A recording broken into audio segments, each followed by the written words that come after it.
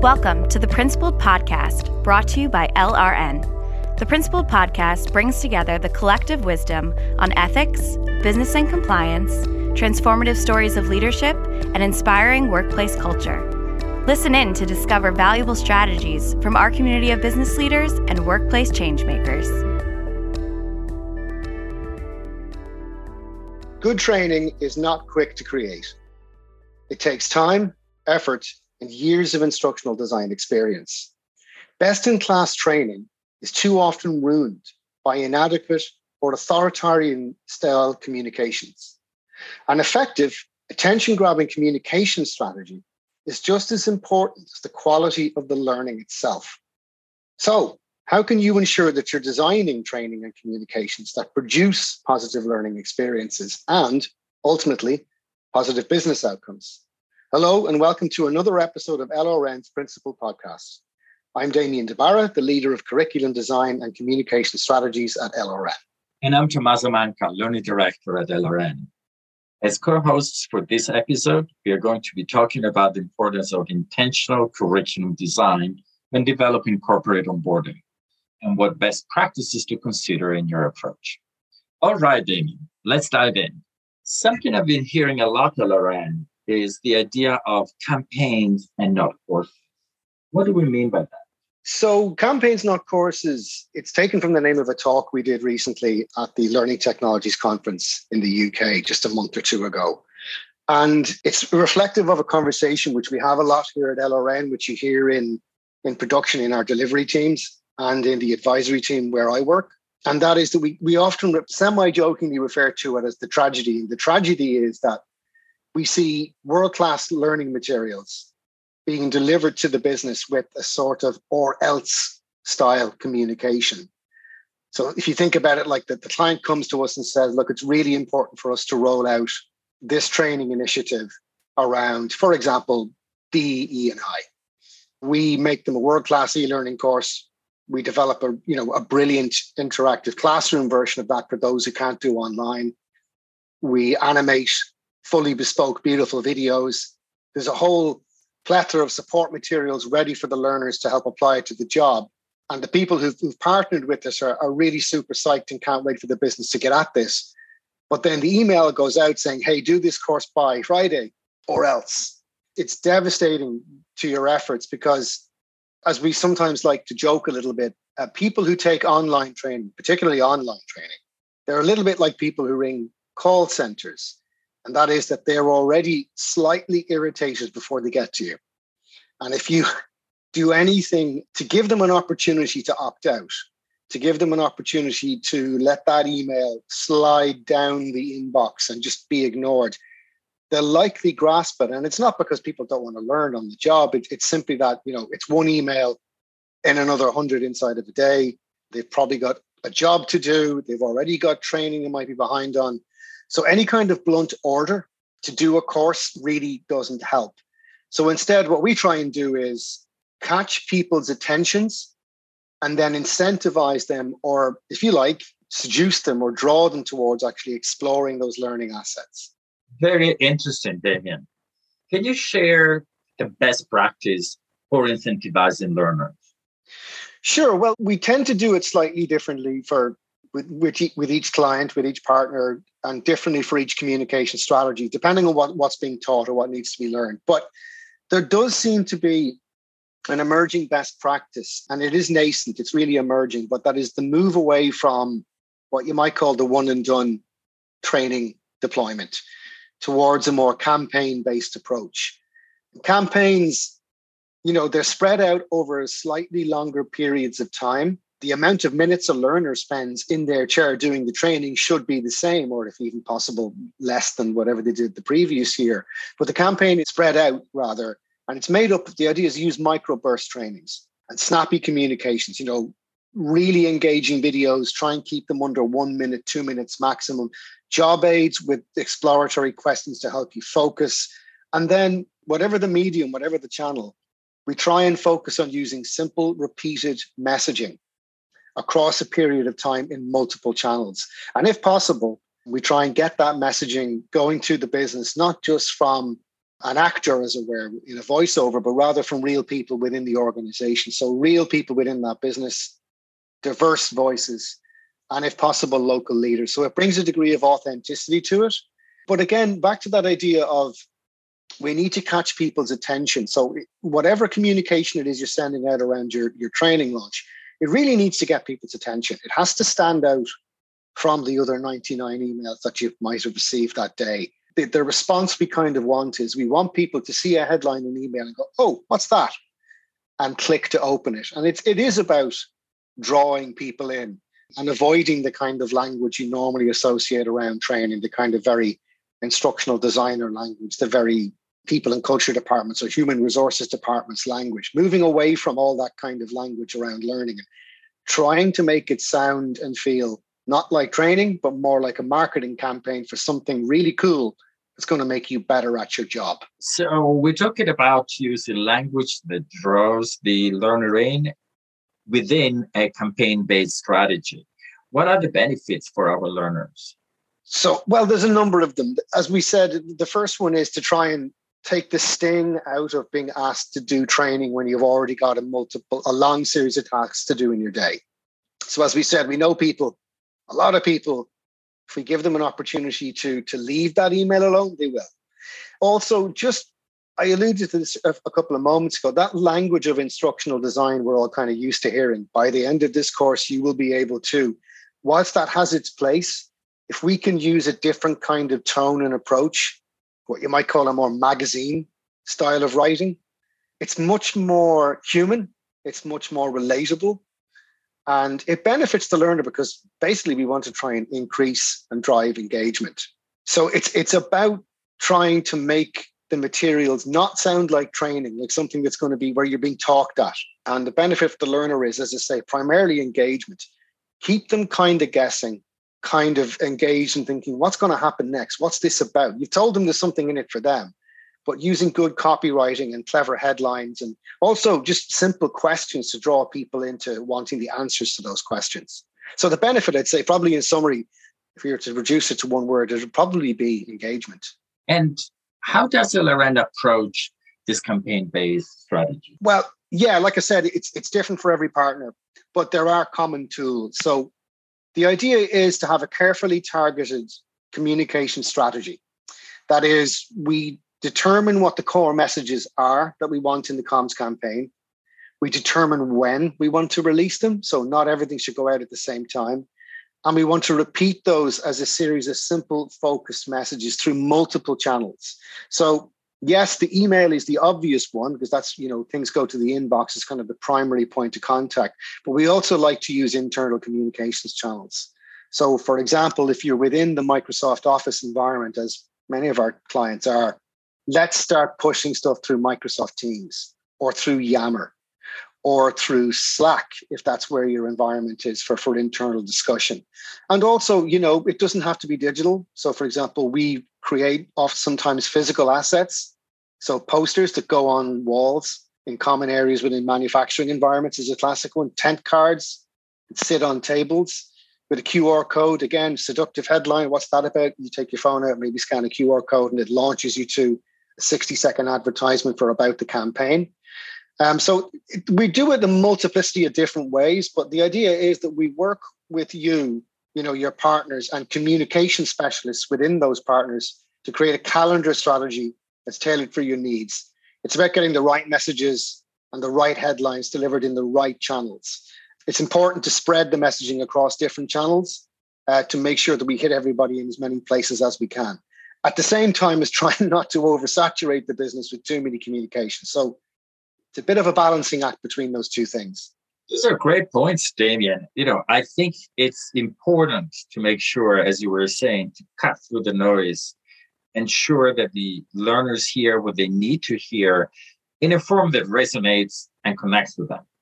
You want to engage and excite people, as you were saying. Exactly. You do. You want to engage and excite people. And in fact, maybe I'll just throw the microphone back to you for a second and ask you, you've written stuff like this as well and had a lot of experience of this at the deployment level, at the individual communication level. Could you give us a couple of examples of what that looks like tactically?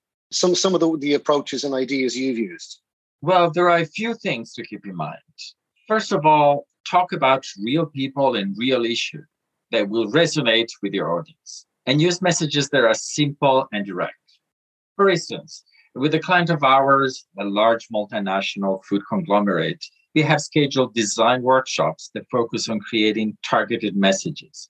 Representatives from the target audience are invited to each workshop, and they help tailor the message and provide immediate feedback on whether the message will resonate with their peers or not. You also want to deliver those messages using multiple formats to ensure you capture the attention of your audience, something you already touched upon. A good example is a communication program we are creating for a large chemical company. Every month, we generate a message that fits within the client's larger communication initiatives. And so far, we use a variety of media. We use graphically enhanced email blasts, actual poster to be placed in the client's office, and short videos. We plan on adding podcasts and user-generated video content next. And speaking about medium, the choice of medium varies depending on the message and the desired impact. You want to ensure that the content and the format go hand in hand, that they're aligned and true to your brand, your voice, and your audience. The feedback we keep receiving from our clients is that these tips really help engage in their audiences, as the messages come across as relevant, flexible, and timely. I know I covered only a handful of examples, so I'm going to bounce it back over to you, Damien, and ask you, what additional tech do we use at LRN to really bring campaigns, not courses, to life? So it's a little bit of the sort of the kitchen sink approach. Our strategies leverage the full LRN toolkit. So we've mentioned multi-channel approaches like using emails, using online training, but we also can design virtual classroom events. There's the email and the comms campaigns I've mentioned, intranet banner adverts, SharePoint or WordPress built websites to back up the training materials. But we also have a campaign manager tool, which allows you, the client, to log into the LRN platform, plan out the entire comm strategy, put all the copy in, and schedule the entire thing to send out the emails or the comms at exactly the time you want, weeks and months in advance. And it enables you to kind of do a load of work up front and then kind of sit back and let the system take care of it. Alternately, we can work out the comm strategy for you, write the copy and the headlines, and provide the visual assets, and then hand them over to the partner to deliver themselves. It's a kind of a 50-50 split on what partners want. Some want to control that release themselves internally, and others want us to do everything for them or have a tool that kind of does everything for them. But we use everything. So job aids and videos, microsites, also helplines, chat channels in Teams and Slack and other tools like that. And then crucially, there's one kind of overlooked thing, which is leader accountability programs. In the past, we've kind of grandly called this the accountability principle. And that's a slightly fancy pants way of saying something quite simple, but very important. And that is that if you bring leaders into the process of the training, it has a dramatic effect. So if you consider the following two ideas, right, the following two communications. Hey, Tommaso, I want you to do this training course by the end of the month. That's of relative interest. If I say in the communication, hey, Tommaso, I need you to do this training by the end of the month, and 1 week afterwards, your leader/manager is going to have a conversation with you about this for 10 minutes, I think your interest level, your amount of skin in the game dramatically increases. And an even better version of that is, hey, Tommaso, do the course. And then you're going to talk to your leader. And by the way, this affects or connects to your annual performance review. That's a really powerful incentive. So, a leader accountability and leader involvement, or just general accountability for your participation in training, is very, very powerful. So it nudges the learner, we think, from being potentially passive into a very active role within their own learning journey. I can see that having clear incentives linked to the overall job performance is a very powerful motivator. I really like also the image you used of the kitchen sink approach. And I'm also thinking that, some people might hear this expression and worry that it could lead to information overload. What are some tips to make sure that people don't feel overwhelmed by your campaign? Yeah, it's a really important concern because it can go too far. I saw a campaign recently we were designing where it was kind of getting out of hand. We were sending out, potentially discussing sending out 8, 9, 10 communications around something which was actually only a 30-minute training course. And that's probably far too excessive. So you have to kind of work with the partner to make sure that we're not overdoing it. And also it's about being judicious and careful in what you say in the communication. So maybe two obvious things to say. The first of which is, if you're sending somebody an email about a training initiative, make it short. Make sure that the email is written as snappily and as eye-catchingly as the training should be written itself. And then the second thing is, if you're worried that people are getting too many communications and there's too much training and too much time spent on training is a common complaint we hear, right? Actually make a virtue of the issue of time. So for example, you can say to the learner, put the time into the title. So let's say something like the 20-minute code of conduct training. Okay, that's a very awful title, but put the time into the title and say something like, invest 20 minutes in doing this now, and you'll be prepared for your annual review. Spend 30 minutes on this training course, and you'll be able to do this, this, and this in your job. So again, it's back to what you and I often talk about, the WIFM, the what's in it for me. Explain to the learner how little time you want them to spend. In fact, look, we've reduced it to 20 minutes because we've heard you. There's too much training. It's taken too long. We heard you. It's now down to 10 minutes every month. So again, if it's a campaign and it's spread out across a quarter, rather than asking them to do a 40-minute course, tell them you're going to do 10 minutes every week for the next 4 weeks. And as a result, you're going to be safe in your job. The company's going to benefit, and you'll be ready for your performance review, and you'll be able to serve your customers and our communities and our shareholders and so on. So I would say, if you're worried about them, if the partner is expressing a concern or you have a concern about there being too much time spent on this, or if there's just overload, make a virtue of talking about how it actually saves time in the long run. Makes sense to me. And when it comes to this approach, what do you think is the LRN difference? So I could probably talk to you all day about tech and campaign managers and our disclosure tools and how, there's a lot of technology to talk about. But actually, sometimes I think that the power of good copywriting can't be underrated. So we deploy a lot of cutting edge technology to drive solutions, right? But sometimes the most powerful tool you've got is one simple eye-catching headline. So we know, as we've just been discussing, that learners are kind of time poor, they're training weary. So we place a strong emphasis on getting their attention, using snappy headlines to drive people to the training assets. Interesting. Can you share some more examples of successful copywriting? I can probably share a few headlines. I won't name the partners themselves, but one that springs to mind is large North American financial firm. That's as far as I'll go in describing it. And their problem was very much like we were just discussing, learners getting way too many communications around having to do training. The communications are a bit on the blunt side, borderline rude in one or two cases. And learners were telling us via data in surveys and in focus groups that they were just really quite fed up with this. So the approach we took was, we knew that we had to get their attention in 5 to 10 seconds, getting their eyeballs, or they were gone. So what we did was we opened up a campaign. In the first email in the campaign, the headline said, and it was deliberately written in capital letters, it said, "I can't wait to do compliance training this year." And then when you clicked on the mail, the next line was, "Said no one ever." That's the headline to grab your attention. And then the next thing is, it said, "We hear you. We've got it. You've told us through focus groups that it's taking too long to do training." So what we've done is we've reduced everything down to 20-minute buckets per quarter or per month, I think it was. Another example was from the same campaign, in fact, was that for reasons which aren't entirely understood, or there seems to be a different set of reasons for different clients, phishing scams spike in August and September. So what we did there was we sent out an email, I think it was in August, and the headline on that one was, "You are a danger to yourself and others." So deliberately provocative kind of headlines. And there's about 12 different subjects in that communications campaign, but they all took that kind of approach. I hesitate to call them clickbait headlines because that's an awful term, but it was something designed to make you go, what? What's that? And hopefully you click.